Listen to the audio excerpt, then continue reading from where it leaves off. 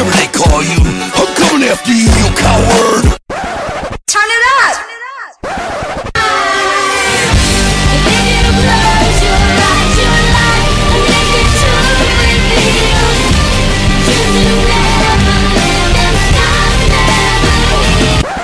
Delete!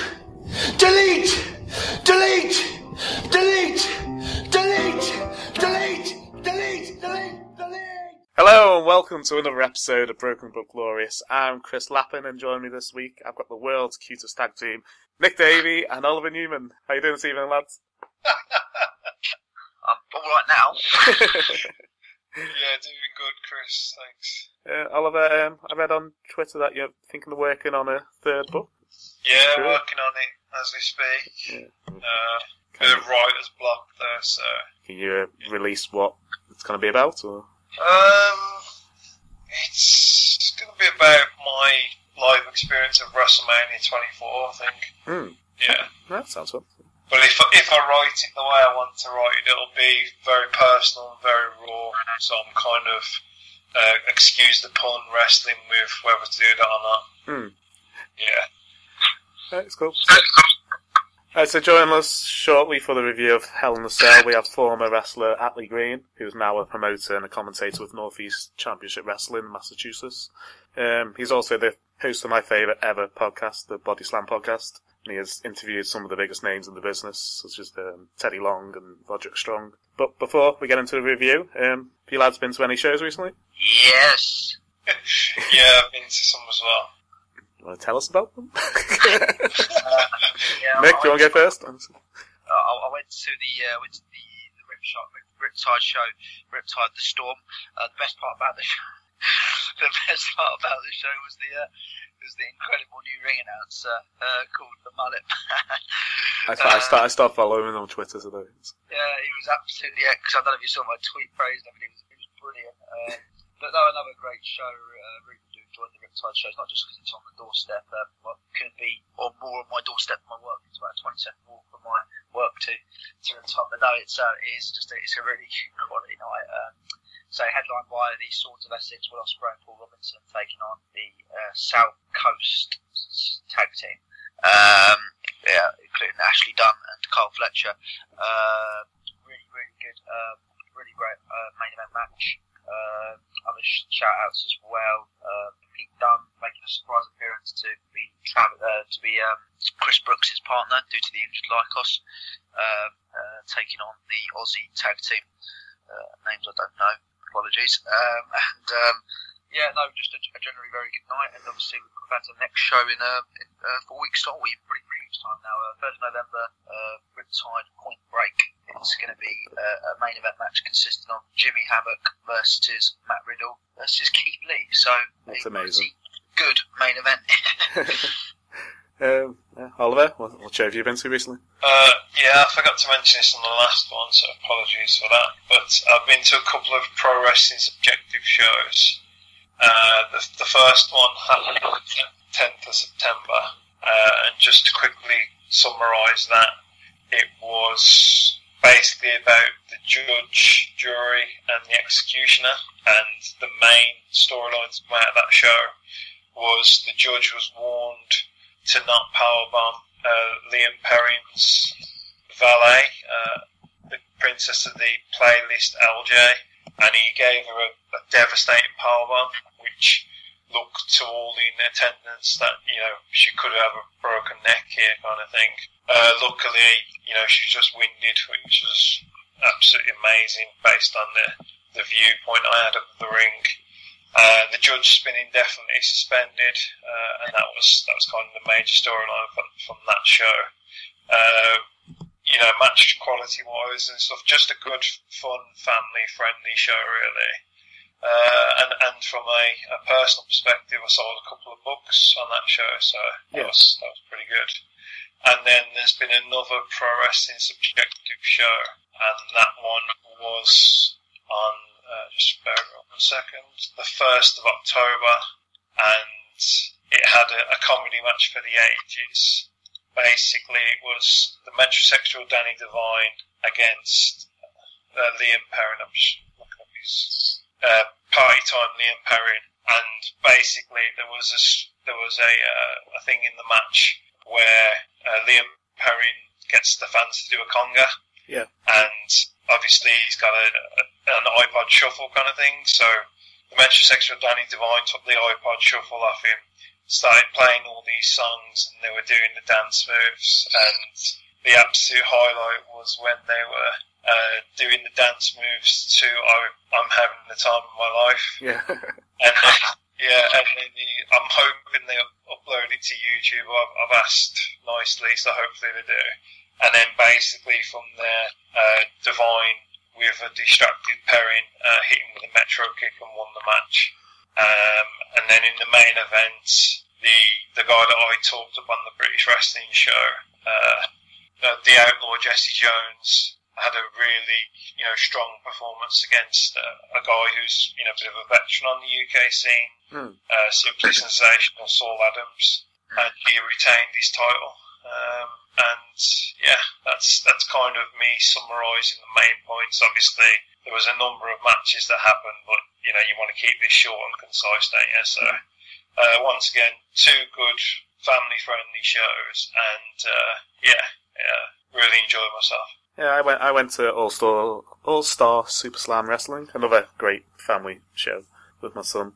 The open match was former WCPW Internet Champion Gabriel Kidd teamed with Spider-Man. He beat two unknowns. Unfortunately, I didn't catch their names, but it was a fun opening match. Then it was WWE UK Championship Tournament star Tyson T-Bone beat Ringo Riot, cheated by putting his feet up on the rope. Got lots of heat. Defo match of the night was one of England's most underrated wrestlers, James Mason. He took on former NXT Tag Team Champion Oliver Gray. Went to a double count out, but it was a really, really, really good match.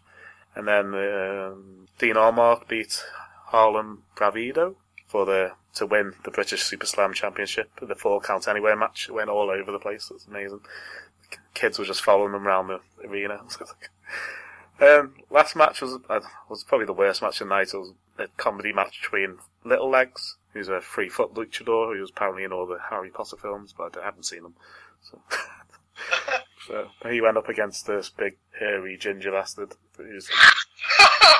I think his name was Badman Hansen, but it wasn't good. I prefer your name for him, to be honest, Chris. That made me. It wasn't a good match. Should have just left on the championship match. It was good to feel good moment because Dean Allmark's on the Wirral. That's where I'm from. So to win the championship in his hometown, I think. But I also want to thank Dean Allmark, Oliver Gray, and Gabriel Kidd for recording promos for us. Interestingly, I asked T-Bone, but he said the WWE won't let him record things. So I don't know whether he must be still under contract with them at the moment. I was just going to say about the reports, Chris. They're on my Medium website if people wanted to check out the full report kind of thing. Yeah, I can put the links in the description. This is Oliver Gray, and you're listening to Broken But Glorious. Alright, so I've got a few stories I want to discuss before we get into the review. So in a recent interview with ESPN, Charlotte said she wants to wrestle Ronda Rousey at WrestleMania.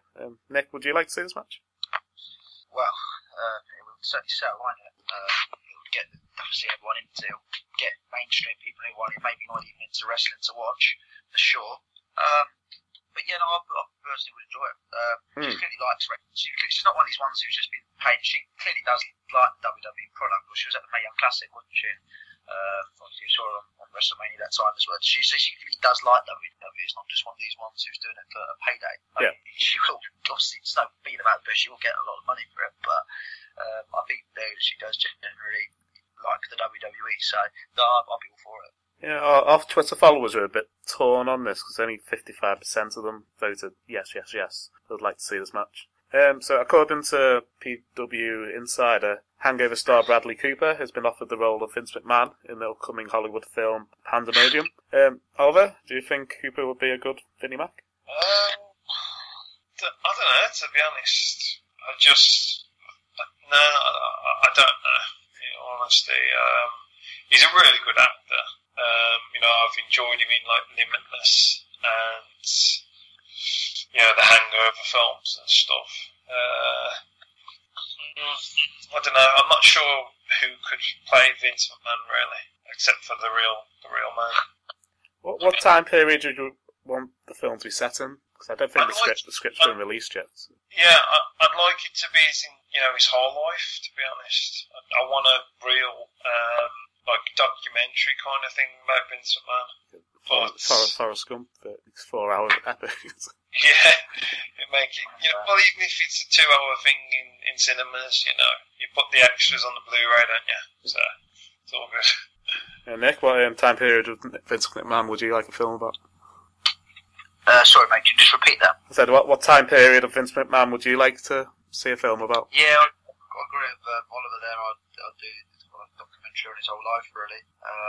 Yeah, I think that's what I'd do. And I can't see Bradley Cooper pulling off "You're fired." So, no, I think, I think it should be a documentary done on the whole life, really. I'd like it the build up to WrestleMania 1. Maybe start when he signed Hogan from AWA, and then finish climax with WrestleMania 1, and just talk about the build in the between. How he got Mr. T involved, how did he get Cyndi Lauper involved.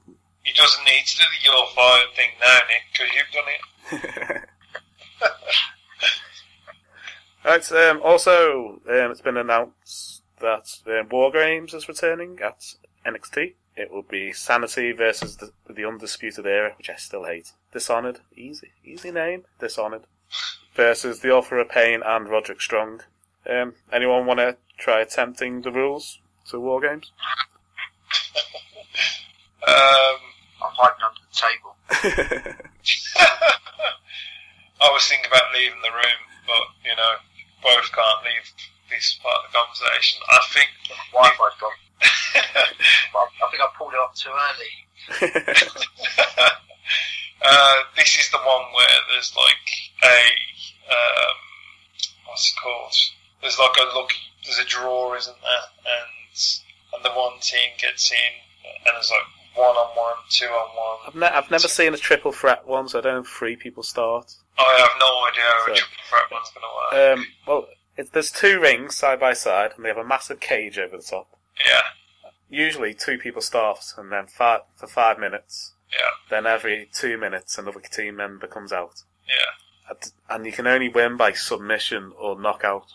But the thing is, regarding this match, though, and the participants in it, it's really random, isn't it? Unless something happens on unless it's really explained on NXT in the coming weeks. This is a really random match. Are you disappointed the Strong Style didn't get involved? Because they're a 3-man team. Yeah, I'm a week behind NXT, to be honest. So they haven't announced it on NXT yet. I don't read the spoilers, so I just knew about the War Games returning. So do you think Roderick Strong's inclusion shows it's going to be a heel turn? He'll join with Cole and friends. He could do. Just seems pretty random throwing him with the Authors of Pain. Could do. It makes sense given the history between the three, now 4 men. Right, so Oliver, you wanted to discuss the launch of the Global Fighting Network? Yeah, just a bit of news that came to us. The Global Wrestling Network, I think it's called, and it has like Impact Wrestling on it, and it's got some classic wrestling on it, like Superstars of Wrestling, I think there is, and there's like independent wrestling as well. So I think there was Smash Wrestling and Border City Wrestling last I saw when I checked out the website today. There's been concern about it on social media, saying that it's like an unsafe website to use and stuff. Yeah. So that's concerning, and I don't think they've got enough content to have launched this app really based on what I've seen. But it's only the first day, and we'll kind of see what happens going forward. I wouldn't mind going back and watching the really early TNA, NWA like weekly pay-per-views. Some of them sound really good from back in the day. I've not seen many of them. So I think I've seen the first ever one really Well, crap. the Wrestling Channel was in the UK, wasn't it, between 2004 and I think 2006, maybe 7, and they used to show the early TNA pay-per-views, and you know, you had matches like Jerry Lynn against AJ Styles, a full-fledged feud between the two as well. So yeah, there was some amazing stuff. There was some terrible stuff on it as well, don't get me wrong, but you know, the X Division was amazing. AJ Styles going for the heavyweight title, and then AJ and Jerry Lynn being tag team champions and stuff. So there's a lot of gems in the early TNA weekly pay-per-views, which are definitely worth, you know, checking out.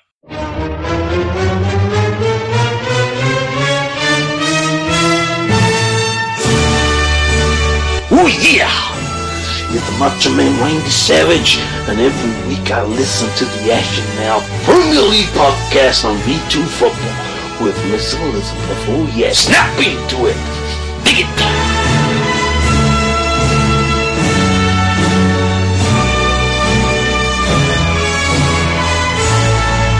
And we're delighted to be joined for this review by Mean Biggie Green, Atlee Green. How you doing this evening, Atlee? I am well, and yourselves? I'm very well, thank you. So, Very well, thanks, Atlee. Very well, thank you. so Atlee is a former independent professional wrestler from the Massachusetts area, and currently promotes shows in the Massachusetts area. So, Atlee, how long have you been a fan of great sport? I have been a fan of professional wrestling since I was 7 years old. I can actually trace back my fandom to the day before SummerSlam 1988. I was channel surfing as a little kid, and all of a sudden I saw a promo with the Mega Powers, Hulk Hogan and Macho Man Randy Savage, talking about how they're going to thwart the Mega Bucks, DiBiase and Andre the Giant. Yeah. And I had to be there. I just had to watch that show. I had to see these good guys conquer these evil doers. Yeah, because that was a brilliant storyline. It was like a year-long storyline of the Mega Powers blow-off match at WrestleMania 6, was it? WrestleMania 5, yeah. So have you ever had a lapse period of being a fan? You've been a fan constantly? A little bit of a lapse period. Like when I actually started wrestling more on a consistent basis on the independents, I was kind of more focused on craft and what was going on in the independent scene as opposed to keeping up with what's going on television. Of course, I heard the results and I was informed about the big major storylines, but those are the only times that there was really a lapse in my fandom. Yeah. Just because it's kind of like if you work at a pizza place all day, you don't want to eat pizza when you come home, kind of the same thing. Yeah, I missed the Attitude Era. That's when I stopped watching wrestlers. I only got back into it when my son got into it in about 2010. The crazy thing about the Attitude Era for me is when I went through school, like wrestling was definitely not the cool thing to watch. Everybody made fun of you, and there was a lot of closeted wrestling fans where they would say, like, oh, I watch wrestling, but if somebody actually confronted them in front of a large group of people, nobody would admit it. And it was around the Attitude Era time where it was actually cool to be a wrestling fan, where you didn't have to hide the Austin 316 shirt you were wearing under your jacket. You could openly and freely talk about Raw results and Nitro results in the hallways, and that was definitely a fun time that I hope will come back again someday. Yeah. Alright, so you've been the host of my favourite podcast ever, the Body Slam podcast, and you've interviewed some of the biggest names in the business. Who are your favourite interviews? I definitely liked interviewing Roderick Strong. Technical application to his craft when you see him work in the ring. Talking to Smith Hart, who recently passed away. Yeah. Talk about the Stampede Wrestling days, because those are some brutal days where there was a lot of work. The pay wasn't the best if you weren't a member of the Hart family or the regular Stampede crew, but it was, a lot of good matches. The crowd was always hot, and they had a lot of legendary names that came through Stampede before they made their name in WWE or elsewhere, so it was fun listening to those stories. And then, of course, talking to my man Teddy Long recently, before he went to the WWE Hall of Fame, and it was funny because we interviewed him about a week beforehand, and I asked him, like, who do you want to be the people inducting you to the Hall of Fame? I mean, do you get a choice, or does it get thrust upon you? And it was funny, he said he wanted Vince McMahon to induct him because Vince McMahon was always a big fan of his work. Yeah. And then, of course, a couple days before the actual Hall of Fame ceremony, it was announced that Bradshaw and Ron Simmons were going to actually induct him in the Hall of Fame, so I thought that was pretty funny. I understood Ron Simmons inducted him. I never got Bradshaw. Just because, but it made sense. It was because he managed him when the members of Doom, didn't he? But I never got why Bradshaw inducted him. Well, I also think they did that because they're friends. They're actually friends behind the scenes. Yeah. So I think that was another reason why they traveled the road together. So that was another reason why they figured just the APA connection and Ron Simmons. They figured why not. Yeah, and they're always the famous stories of him being a bit of a cheapskate. When it was time to pay the bills, he'd always fall asleep or disappear. It's funny, because we kind of called him on that, like, off the air, yeah. And he actually said, he's like, now hold on, player, and he said that was emphatically, he categorically denied being a cheapskate. He always said once he heard the rumors, he did whatever he could to just offer money ahead of time before people drove, and then they would say, no. I've read on CageMatch.net, Atlee, that one of your trainers was Brutal Bob Evans. Is that correct? That is correct. I was actually in the first class of students that Bob trained back in April of 2000. Okay, and I was just wondering, because of how many people he's helped over the years, what was a typical day's training like with Bob Evans as your trainer? Well, you'd always get the weeding out period where Bob would want to see if you really cared about the business. That was the first thing, because Bob has a lot of passion for the business. And I think anybody that talks to Bob, that knows Bob, or Bob himself today, would admit that years ago, he got angry very easily. And now he's at peace with himself. He doesn't let things bother him nearly as much as they did a few years ago. Like, for example, he would always talk to us about, make sure you walk into the locker room and you put your bag down and you shake everybody's hand. It's a sign of respect. And I remember my second training session, I didn't shake his hand or the assistant trainer's hand because they were talking. And of course, I was always brought up to believe, don't interrupt people while they're talking. So I figured I would shake their hand before class started, but I never got to, because as soon as they were done talking, he started class, and then he immediately pointed out in front of everybody that I didn't shake his hand, and he just made everybody do a million squats, a million rope drills, and everything else in between, and it almost made you want to quit, but he just really wanted to make sure that you learn the business, but also that you respect the business.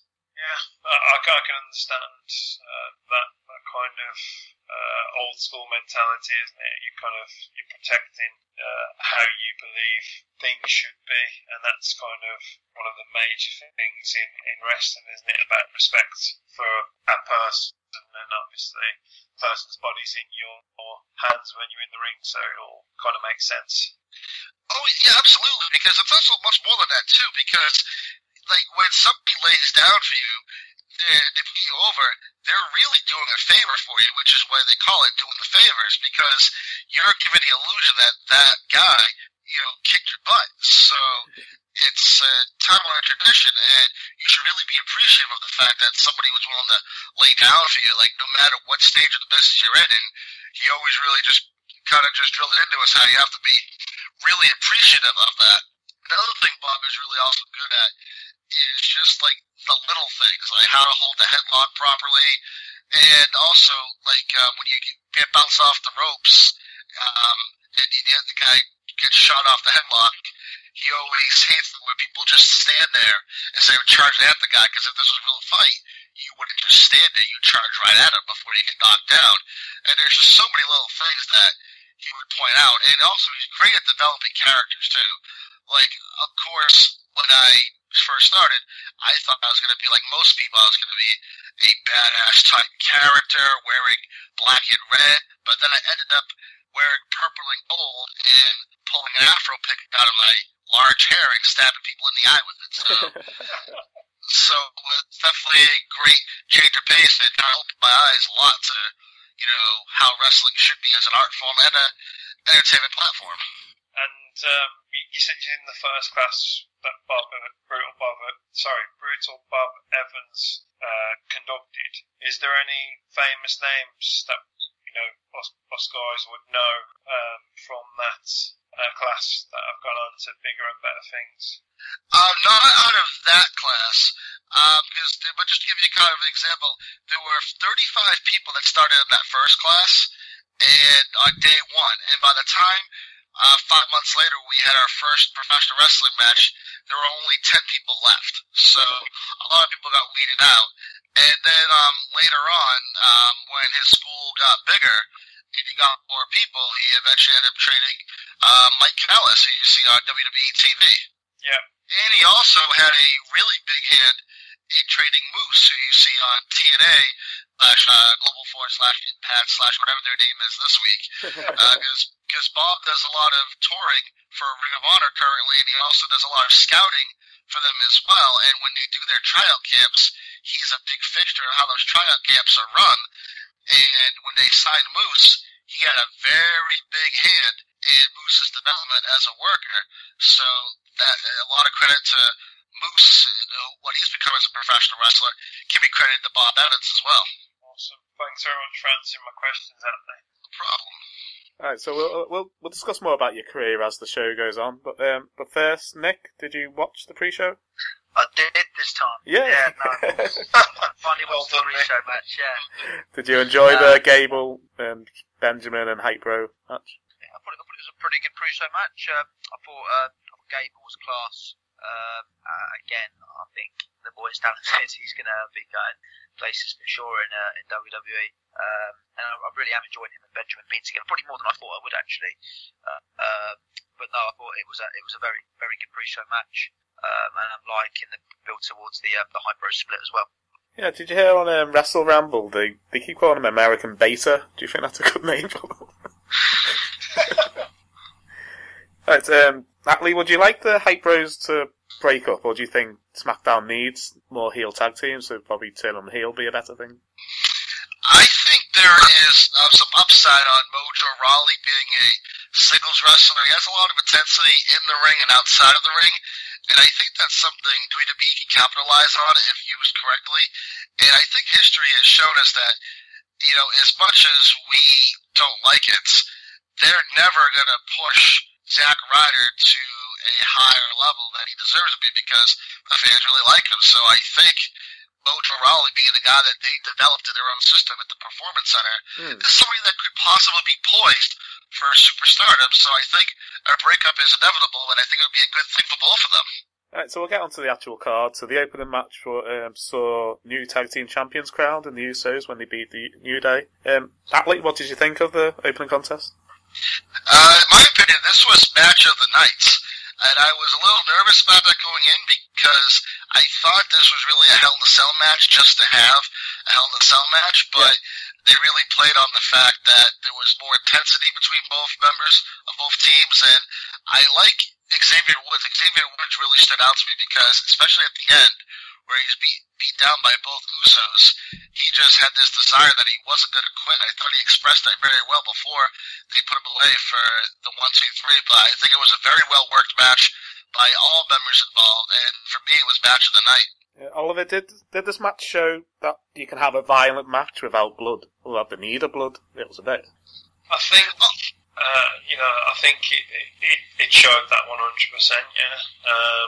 This is just another great match in the series that they've been having. They've had an amazing match at SummerSlam. They had a good match at SmackDown, and this is a tremendous match at Hell in a Cell. And if the feud ends here, what a way to go. But hopefully it never ends because it's tag team wrestling renaissance, really. It's brilliant. It's like the IC title last year and the renaissance it had under The Miz. Do you see this being the end of the feud, or do you think the Usos might move on to the Fashion Police for a couple of months and then renew the feud early next year when it's meant to be a documentary coming out about their feud, or a special for the network? Oh, okay, I didn't know that. I think in terms of this, I think it was the Usos' last chance. So if it's the Usos' last chance and the titles have changed hands, then that means the New Day can have a rematch, doesn't it? Yeah. So I guess it might not be the end of the feud, but it would have been the end of the feud if New Day had retained. So, Atlee, at Starrcade, they're reportedly going to have a Texas Tornado match. Do you think New Day will win it back that soon? I don't think they'll really do much on Starrcade because, as of right now, it's not going to be on the network. They really have no big plans for it. Starrcade is just a means to compete with a convention in the same state that's about 100 miles away. Yeah. So I don't think they'll do many title changes. They might do something at Survivor Series, but I don't think Starrcade will be the place for any real significant changes.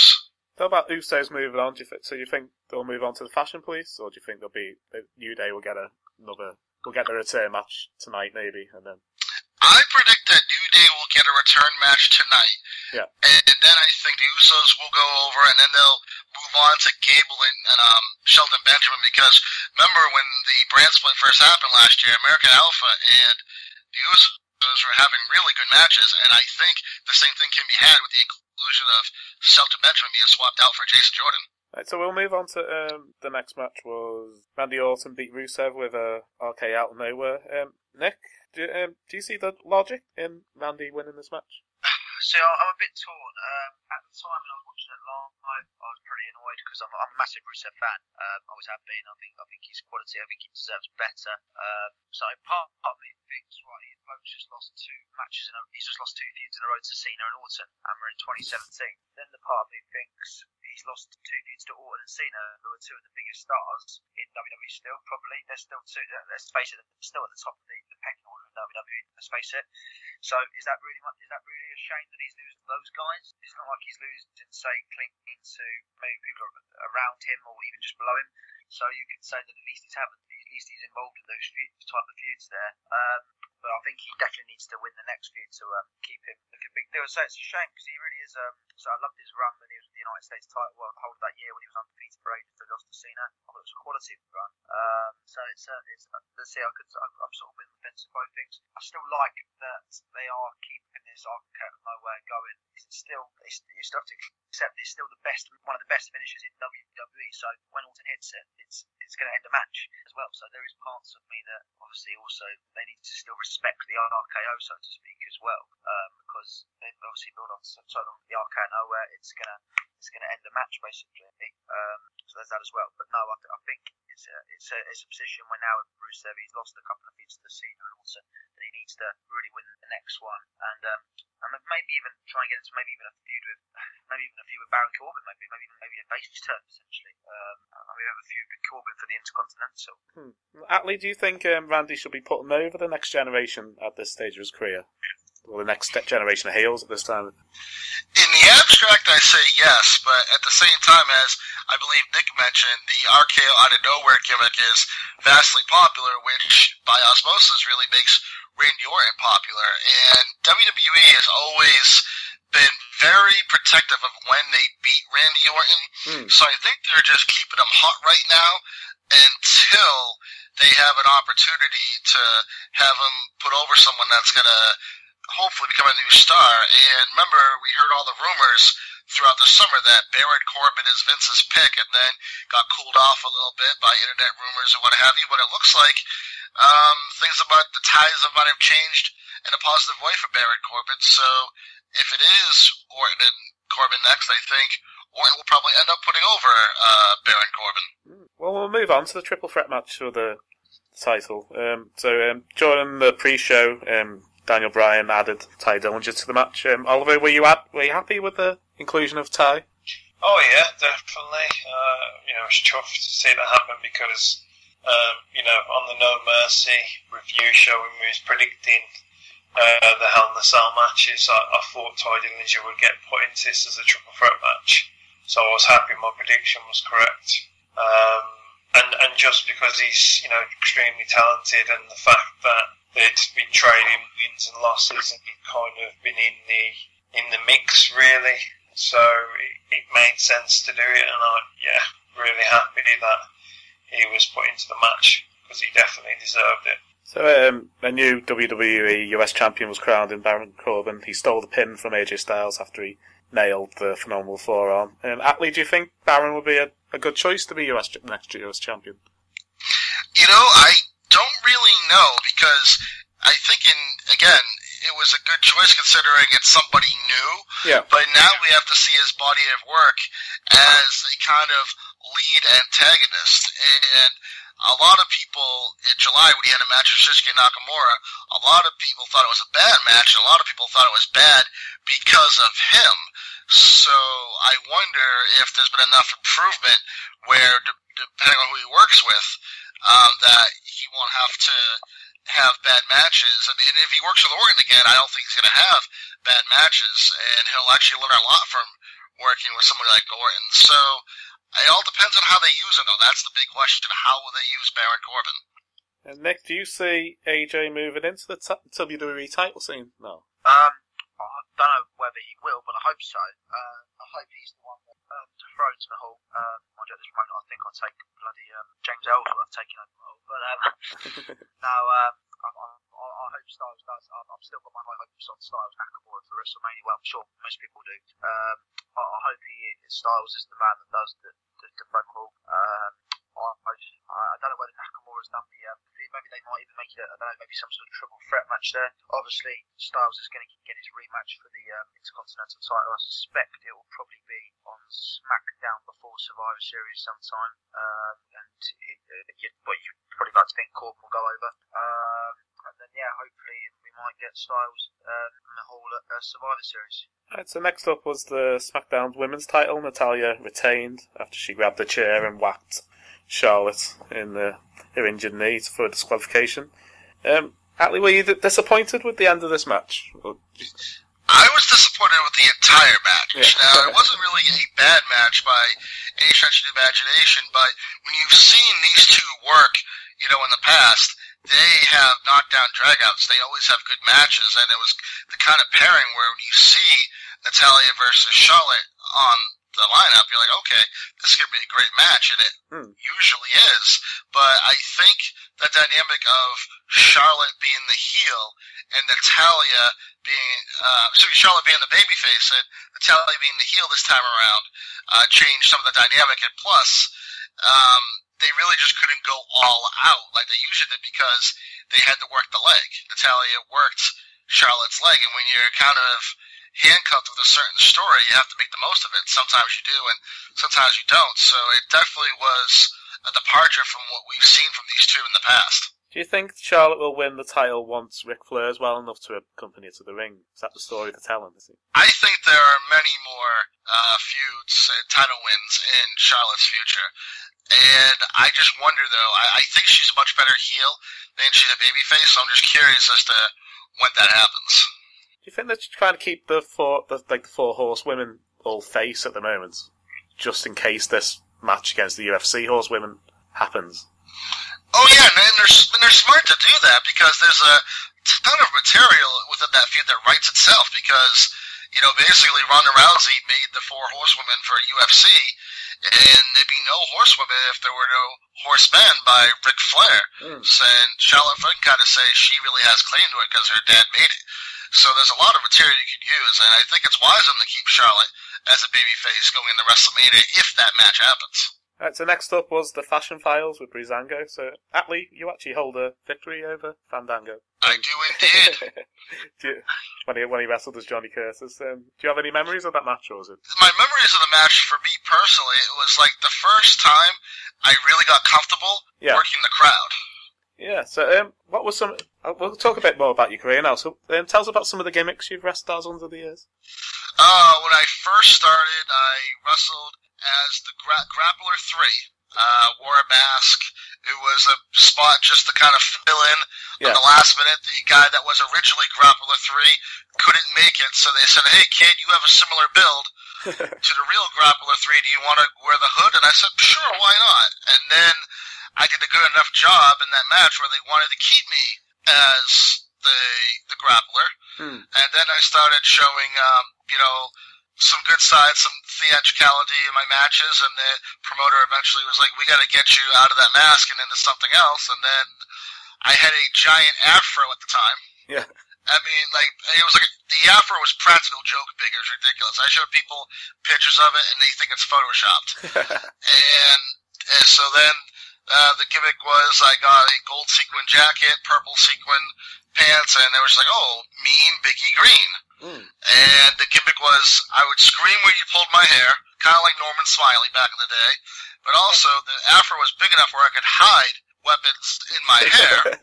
So I literally hide pencils in my hair, pull it out, stab the wrestler in the eye, put it back in my hair. Like when I worked with Johnny Curtis, aka Fandango, we were both just breaking in at that time. We were both only about a year and a half in the business. Yeah. So, and we both knew a lot of the same people, so it was a fun time overall. So do you prefer to work heel? Is it? Oh yeah, it is much easier to work as a heel.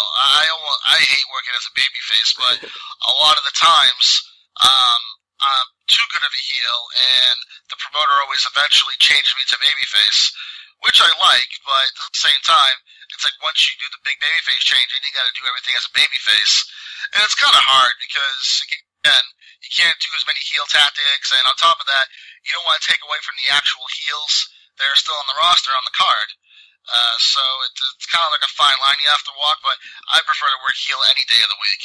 Just wondering from a promoter's perspective about the trials and tribulations you faced over the years as a promoter. Oh man, well, yeah, I started running wrestling shows in 2006 because in my area, Massachusetts, there really weren't that many wrestling shows. But the ones I saw, they weren't really the best quality of show. And when I would go to the shows, I couldn't help myself but critique the show. I'd be like, why are they doing this? Why are they doing that? Why would they put a wrestler in this position? Why would they tell that story? So eventually, I was like, well, maybe I should do something about it. So, I promoted the show. I did everything the right way. I talked to a lot of people in the area. Talked to Bob Evans. Talked to Sonny Goodspeed. Talked to all the people that had much more knowledge than me and came before me and just asked, how should I do this? Do I have even any right to pro wrestling show? Because I'll tell you right now, for every wrestling show that does things by the book and how you're supposed to do them, and does things properly, there are about 5 wrestling promotions that do things, the way they shouldn't be done at all. So I really want to be a promotion that not only put on entertaining shows, but also did things the right way, by whoever you're working with as far as the building, but also right by the boys as well. So it was a lot of research going into before I started running my own show. And my first show was a relative success. I only drew 96 people, but I actually made $18 on the show. Yeah. So I didn't lose money. But then I think the worst night, one of the worst times as a wrestler was I was going to run a show for a Boys and Girls Club the day after Thanksgiving, and I had the talent booked, I had the ring booked, I had everything all set to go, and then the building called me, the owners of the building called me Wednesday night, the day before Thanksgiving, and told me, oh, we're going to cancel the show. And I was like, wait a minute, we sold almost 300 tickets, a lot of families looking forward to the show, what's going on? And it's like, well, we need, a lot of people complained about it, so we have to cancel the show. I was like, how many people are complaining that we have to cancel it if I've sold 300 tickets and it's all people in your community? And they gave me like a BS reason, so I had to cancel the show. But what stunk more than anything was I had to tell all the wrestlers on very short notice that, okay, unfortunately I'm not going to have the show, therefore there's no work and there's no pay. And then the wrestlers, that means because of the cancellation, they've essentially missed out on other booking opportunities, or they could have gotten some extra hours at their Clark Kent job. And it was really and you really hate delivering news like that. And of course I ran one show where the ring, the middle rope broke halfway through, and then 3/4 of the way through, the top rope became very loose. So it was almost sumo-style matches for the rest of the evening. Yeah. Brilliant stuff. Right, shall we get back to the Fashion Files then? So, Been waiting all night to do that, Nick. So is the case of Who Destroyed the Office now closed? Is that what we get from them? Because they seem to... I've lost it. It must have been. I've lost interest in it. Oh, it's meant to be Harper and Rowan. They're meant to come back and they destroyed the office. See, if Harper and Rowan don't come back and destroy the office, I want money off you and Nick. That's closed. They've got a new case now.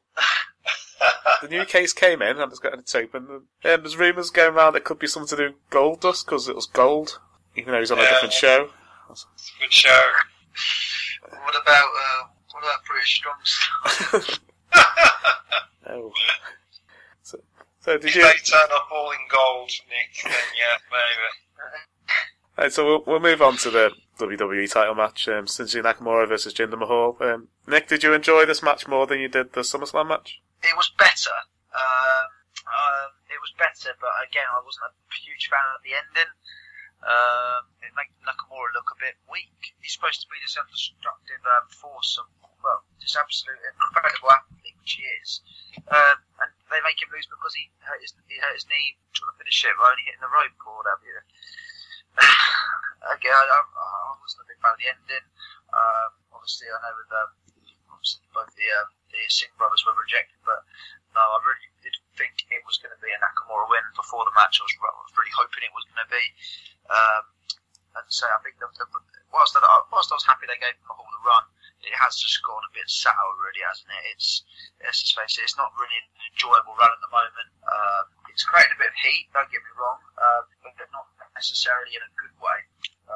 More in a, we can't actually stand watching this on television anymore sort of thing. So I'm not trying to diss Mahal because I think fair play, given a chance it was been refreshing. I was actually well open to the idea, but it's just gone especially since Battleground, really. It's just gone a bit, as I say, just a bit sour, I think, the whole run. So, Atlee, as a promoter, what would you do to try and get over Jinder Mahal? I would do something a lot differently that they're doing right now, because the way I look at Jinder Mahal, it almost looks like he's stuck in a time warp compared to everything else going on SmackDown Live right now, because you look at SmackDown, everything's current 2017, look at Jinder Mahal, and it's very 1980s Iran-Contra, Iron Sheik, Evil Foreigner, and it's like, wow, like, they're doing the Evil Foreigner gimmick as far as the United States perspective goes, and they're not doing anything to refresh the concept, and I think it was, Jinder Mahal was done from the beginning, because if I was going to push Jinder Mahal, I would not have put the title on him right away after losing, for years and years and years. I would make a story out of it and build him up for a couple of months, have him rise to the ranks before he finally wins the championship. And then people will just forget about the fact that he was a job guy all this time, but that's not what happened. And no one's really taken him seriously since day one, and no one's gonna take him seriously because I really can't think of one standout moment Jinder Mahal has really had since he's been WWE champion. Would it make more sense if he won the title now, if the whole point of him being champion is for this tour in December? Build him up for a couple of months and then he wins it in October? Or win it in India? I think that would have been much better, because you build him up as just a guy that's undefeated. I have cut a promo saying that, the rise of Jinder Mahal starts now. Have him beat people. Have him, shocking win over AJ. Mahal get shocking win after shocking win until he finally won the championship. And I don't know what WWE is going to get out of Jinder Mahal being champion with only a 2-day tour in December. I'm thinking they can get the network now, can't they, in India? So, and I don't think it's pushed up the numbers that much. And he's been champion for like 4 months now. I think, in all honesty, though, going back to what Atlee said, he did get shocking win after shocking win before he became champion. But he only got like 2, didn't he? Well, didn't he win the? He won a six-pack challenge. Yeah, but the people in that match were like Harper and Rowan, Mojo Rawley. I can't remember who else in that match. Sami Zayn was in that match, Sami Zayn was in that match. Yeah, and then he beat Sami Zayn after in a one-on-one match, I'm sure. And then I think he beat AJ, didn't he? I think he beat AJ on the way to winning the championship from Orton. But I think it was too short a time, because the week before he won that 6-way, he lost in 3 minutes to Finn Balor on Raw. Yeah. Yeah, I can see what you mean. Right, so I don't know whether I dreamt this or did I read it somewhere, but I'm sure the plan for Jinder at WrestleMania is a handicap match between Jinder and teaming with the Singh brothers against Mojo and that football player who helped him last year. What was his name? The Grunk? Ron Gronkowski of the New England Patriots. There you go. So how much of a demotion is that match from being WWE champion just 6 months before? I don't think anybody here would really care about that match, especially Gronkowski right now is injured. When it comes to American football, if you're out of sight, you're out of mind, and no one's seen Gronk right now because he's dealing with an injury. So, and plus, the NFL and the Patriots are really upset that they reluctantly gave him permission to do that bit. So, I don't think they're going to be doing that again as long as he's an NFL player. All right. So next up was... The key thing about the Indian tour, Chris, is they did the same thing with the X Division title and Sanjay Dutt, so it could have worked if they changed the title in India and then recorded it and put it on the network, for example, regarding Jinder Mahal becoming champion. Yeah, I thought Jinder was going to lose because the advertisement for the India tour advertised him as a 2-time WWE champion. So I thought he was going to lose it and then win it back before the tour. That's why I thought he was going to lose last night. Well, when's the tour? December. So can he lose it at Starrcade? I thought he was going to win it back. Back quite quickly. Maybe. We'll move on to Bobby Roode versus Ziggler. Why is Bobby Roode in the toilet break match? Anyone? Surely this should have been... Out of the two matches, I thought Bobby Roode should have gone on in the second, and Orton, possibly Rusev, should have come on here. I mean, I said this to Nick when we was chatting during the pay-per-view. There's just something about Bobby Roode in the WWE. It's not clicking with me, to be honest. Like James Storm, came in before him and went into NXT. Obviously, the entrance is amazing, and he's a good wrestler, but I don't know, it's just not clicking with me. So that's why I guess this match was in this placement on the card. But on his WWE pay-per-view debut, he deserved to be in a more of a showcase kind of situation as opposed to, like you said, so-called toilet break match. Yeah. Atlee, what did you think of Ziggler's promised really special entrance? I was definitely surprised because I thought it was going to be just an extremely loud fireworks show with lights and everything, and of course I ended up liking the fact that there was just no Titantron, no special lights, just no music, no nothing. I liked it a lot. I would have had him in less. I would have had him in just black trunks. They're like a young lion from New Japan. I thought that would have been more effective. Or just having black tights, but not have any pictures on it. Just having. So, what did you think of the end? Do you think we should have got the glorious bomb finish rather than the pull of the tight sequence? I mean, they only did that particular finish, I feel, because, as we saw, the feud must continue. Yeah. And I thought this would have been a great way to, kind of push Bobby Roode even more by getting him the win. And then if the feud must continue after, just make Ziggler even more upset that he's losing to these, quote, new era guys. And then have him maybe attack Roode on SmackDown. But I didn't like the whole, hit him with the zigzag after the match. No, I think we need to celebrate Bobby Roode. I think because he's in his early 40s now, so we're not going to get many years out of him. So they should push him to the moon for the few years we have out of him. That's the kind of the way I look at it too, because WWE looks at a lot of their guys now. They're in their upper 30s or even early 40s, like a Roode, like a Styles, and they don't think long term about those guys because of the age, and they're kind of hoping to push like a really young guy as the next Cena or Austin or whatnot. But I agree with what you guys said. You can only have him for a limited amount of time, so push him and get as much out of him as you can. And if you look at main eventers back in the day, in the 80s, early 90s, they were only main eventers for a couple of years, apart from Hulk Hogan. you quickly go back down the card to put over the next generation. So maybe... I think the key thing regarding the zigzag after the match as well is he was really annoyed that he got out-cheated. So from that perspective, I thought it made sense personally. Yeah. We'll move on to the next match. Was the Falls Count Anywhere Hell in the Cell, Shane McMahon versus Kevin Owens. I thought it was a great match, but it was very long, 40 minutes long. So I would have preferred if they skipped all of the in-ring action and just had them fighting outside the cage the whole time. Do you think of that, Atlee? I definitely agree that the match was really too long, and it set in once Kevin Owens was teasing the frog splash off the top of the cage.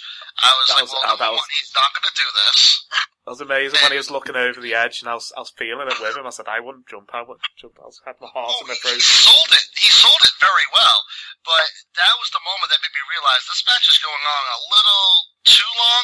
Yeah. But I loved how they kept fighting on top of the cage because it gave me memories of the 98 Hell in the Cell with Taker and Mick Foley. And while you have to think the top of the cage is reinforced, you never know when you get human bodies just being slammed on that thing constantly. And they were being slammed in the same place, or at the same panel over and over again. I was like, oh, it's got to give.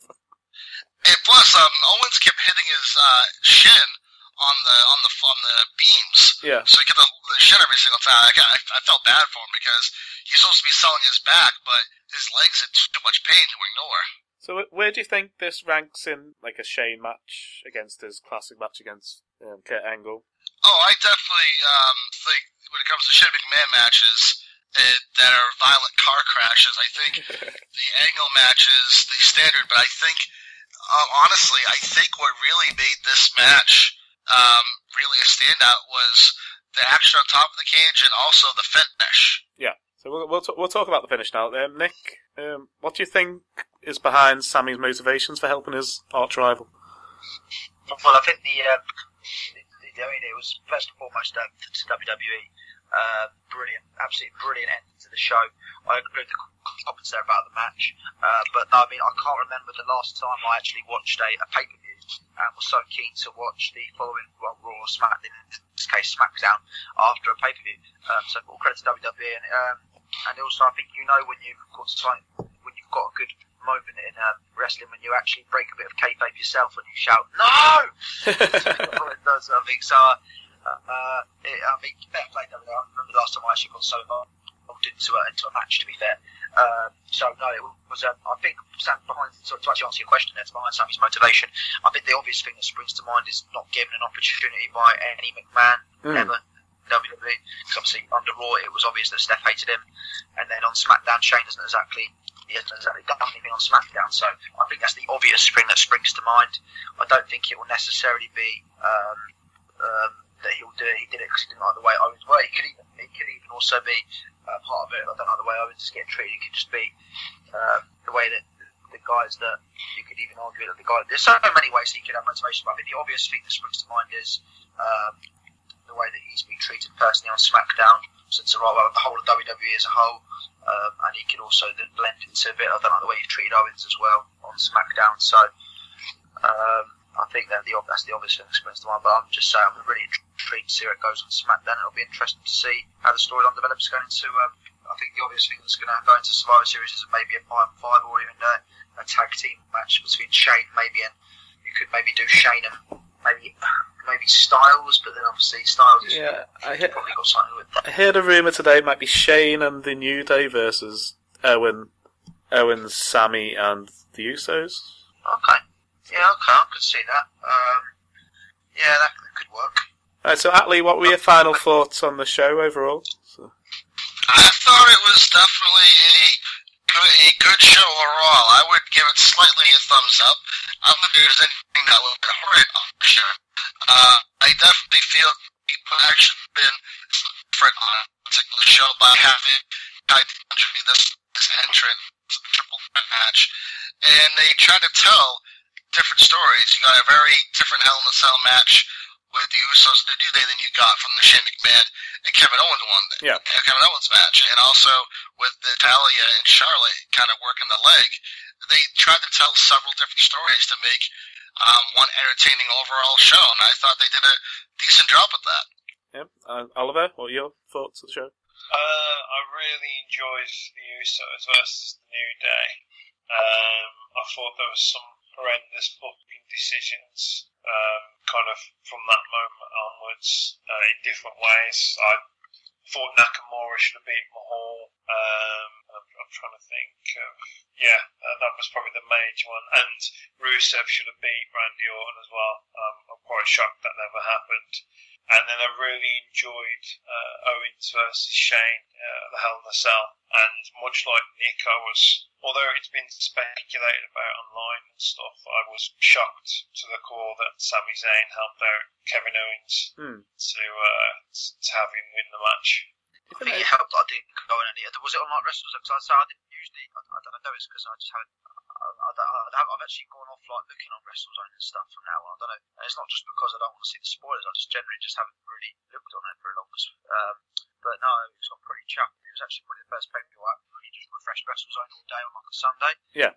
So I was pretty happy that I actually did because it made it. Say I wouldn't have guessed in the slightest that Zayn was going to do that. So it actually made you sort of feel like a true wrestling fan again. So maybe I might stop doing that more often. It was such a chore trying to go through. Sorry, Chris. I think it was on a Twitter poll that I saw it, Nick. It said, "Do you think Kevin Owens? Sorry, do you think Sami Zayn will help Kevin Owens? Yes, no, or like maybe kind of thing." So I saw it from that really. But as I say, I mean, with those moments though, the reasons why we love wrestling, because I can't remember last time I actually got involved in a WWE. I get involved obviously in progress matches a lot, but I've never actually got that passionate involved into a wrestling. I actually shout sign during it. I know it was decent. You're listening to Broken Glorious. Okay, so before we get into our predictions for TLC, Atlee, do you want to plug your website? Yes, if you guys anybody wants to check out my blog, definitely hit me up at thegreenscreen.net, green with the E at the end, where I blog mainly about pro wrestling, but also about comics, movies, and all sorts of other stuff. But it's mainly a pro wrestling site, and I also do some work for forcesofgeek.com, where actually tomorrow my review of the new Star Wars The Last Jedi trailer will be up, so definitely check out those two places. And of course on Twitter at Atlee Green. Feel free to drop a line, say hi, and follow me, and I'll follow you right back. I'm so excited. 2 months. Only 2 months to go till episode 8, so as you mentioned, you do comic books and superheroes. So who is your favourite superhero? I flip-flop between Superman and Captain America. And who's your favourite superhero gimmick of all time? Superhero gimmick. One thing I do like about the superhero gimmick is the Flash. Yeah. Is that I always like his eternal sense of optimism. Besides the fact that he can run so fast that he can stop time, go back in time, go forward in time. I just really like Barry Allen's overall sense of optimism. Like, he never gives up hope no matter what. And even Superman, who is like a beacon of hope, has had some dark times, some dark days, but Barry Allen's always in the fight no matter what, and that's what I really like about the character. And what's your favourite superhero gimmick in wrestling? Oh, man. Definitely Arachnaman. I was going to say Arachnaman. that was very original for sure. Yeah, then Marvel threatened to sue Ted Turner or WCW, so it was quickly removed from television. Of course. Of course. And then, of course, if you saw the unreleased WWE DVD, we had the Toxic Turtles. Oh yeah, I watched that.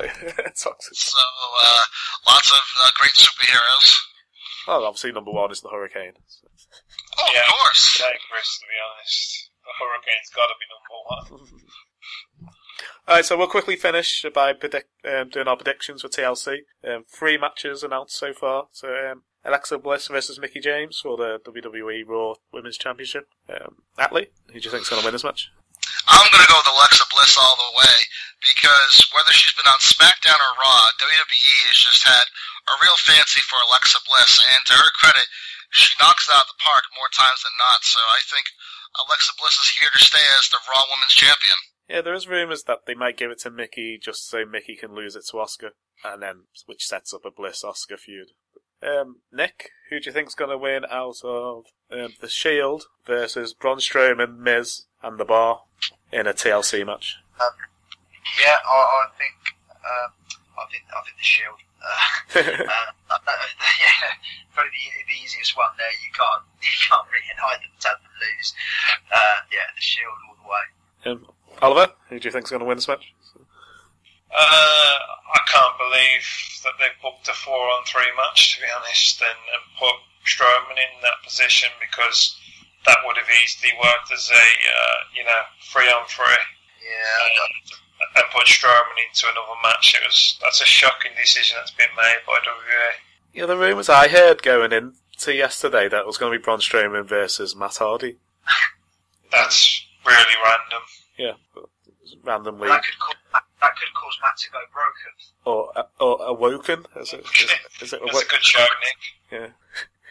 I just want to share my thoughts on the Alexa Bliss, Mickie James match and stuff. Yeah. I'm not happy with how this storyline is at all. The fact that they're talking about Mickie James being older than Alexa Bliss, and they're really playing on the whole that she's older, a lot older. She's 36, I think. She's my age. Exactly. So it's just maddening, really, because the key to professional wrestling, I'm sure Anthony will agree with this, is you build up your opponent, you don't break them down, because if you break down your opponent before you wrestle the match, you've broken your opponent, so who have you actually beaten? That's very true. So it's maddening what they're doing in terms of the women's title. It'll be a really good match, I'm sure, but the storyline leading up to it is much like the one that Lay Cool did with Mickie James, and that was horrendous as well. Yeah. So the third match announced is that Emma's won the right to get squashed by Asuka. I can't see anything but a squash match here. So. The way Emma's been booked over the last couple of months. In all honesty, they had a cracking match at NXT TakeOver London, didn't they? Yeah, I think Emma's amazing. I don't see why she's not being used better. They can really produce something. Sorry, Chris. I think Emma's amazing. I don't see why she's not being used better. So. Well, I think if you're going to split Mojo Rawley and Zack Ryder up, give Emma to Zack Ryder as a manager valet, and then we'll see if we can go up the card. Because I think those two together would be, dynamite. So what about some of the other matches? So we've got no Brock for TLC. He's coming back for Survivor Series. No Cena either. What about the Cruiserweight Championship match? Who do you think is that going to be? I can see them doing Enzo and Kalisto again, or maybe some multi-man match involving Enzo, because despite what the ratings have been, Enzo has been really good in that heel role, so I think it would behoove WWE to keep him in that heel role. Yeah, definitely. I agree with that, mate. I think it'll be Kalisto against Enzo. Do you think it's going to be Finn Balor versus Bray Wyatt in a dress? Oh, no. Or do you think they're actually going to bring somebody in as a Sister Abigail? I have no earthly idea. We did actually ask our Twitter followers who they'd like to be Sister Abigail, and 62% of them said Paige. It's a good show. I'd like them to bring somebody in new, so my choice was Sarah Logan. She's already got the accent for it. Now let me ask you guys a question about the whole Paige Sister Abigail thing. If they did bring in Paige as Sister Abigail, do you think they would acknowledge that she was Paige a long time ago, or do you think they'll just not acknowledge Paige, the character, at all, and just act as if this is a new character? Kind of like back in the day where the one-man gang turned into Akeem and all sorts of other stuff. That was the best turn out. Did he just go into the alley as the big man, one-man gang, and come out just have a little voodoo ritual done on him? I think that's how they'd explain her not being on telly for the last so many months. She's been brainwashed by Bray Wyatt.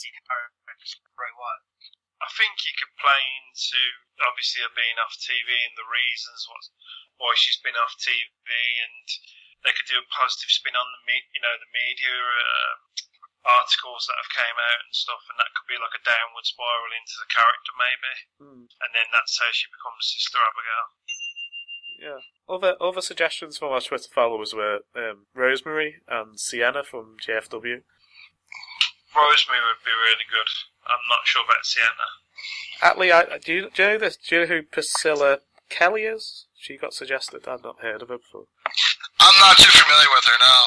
Yeah, but I looked at her profile picture, and I think she'd fit the bill. She's gorgeous in a gothic way. But, yeah, any other matches you think should be on the TLC pay-per-view? I think most of the main events have been taken up in this one 3-on-4 handicap match. I mean, they'll probably do something with Jason Jordan. So what they'll do, I don't know, because they still have to keep him relevant, considering he's Kurt Angle's son. Yeah. I'm trying to think who's left. Who's left? Elias? Maybe Jordan versus Elias and some like. Yeah, it could be Jordan. That would make sense. That really makes sense. In a guitar match. They ain't gonna put. I don't think they'll put Elias against Jordan. To be fair, guys, because I'm struggling to think of. They're building up Elias and they're trying to build up Jordan, aren't they? One of them's got to lose. But we're really struggling because you can't think who's on Raw that isn't in the main event, can you? Well, that's it. Yeah, it's dodgy. Maybe they'll do like a number one contenders tag team match. You could maybe have the Revival versus. Well, they seem to like Matt and Jordan as a tag team at the moment. Yeah, you could maybe do Matt and Jordan versus Gallows Anderson, maybe like some sort of table match. I don't know, because you'll see they usually tend to have a ladders match, a tables match, a TLC's match, a chairs match. And a stairs match. Maybe a ladder match for the Cruiserweight title between Kalisto and Enzo. Yeah, you could have that. And if he does this leader Del Sol, that'd be pretty cool. Off the ladder. Which is the chair stipulation? The chair. Natalia. Oh no, sorry. It would have worked for that, but that was SmackDown. Well, you could even do maybe the Bliss versus James in a chairs match or a tables match, maybe. Yeah, because she had a tables match against Becky Lynch last time around, didn't she? Yeah, they haven't put any stipulations to any matches apart from the handicap matches TLC. So, yeah. I think it's a difficult one, Chris. Just ask TLC match, is it just a pinfall? It's not for like a tag time match, is it? So does it? No, it's just a pinfall. Just be a pinfall match, yeah. When they had their first match against Ryback, Kane and Bryan. Yeah. Yeah, it was pinfall. Cool. That was quality, that was. Yeah. Yeah, if they didn't put Strowman in it, I had it as the Miz and the Bar versus the Shield. They could have put all the titles up. Yeah. So is the only title going to be defended? Oh yeah, I've got Cruiserweight Championship as well. So huge thanks for Oliver and Atlee for joining us again. Love to have you both on again in the future. Nick, I'll leave you this last question. Are we going to have Colonel Sanders in the new WWE game? Yes. Yes. Thanks for listening. No. Well, thanks for listening, and we'll see you at our review of TLC in a couple of weeks. Good night.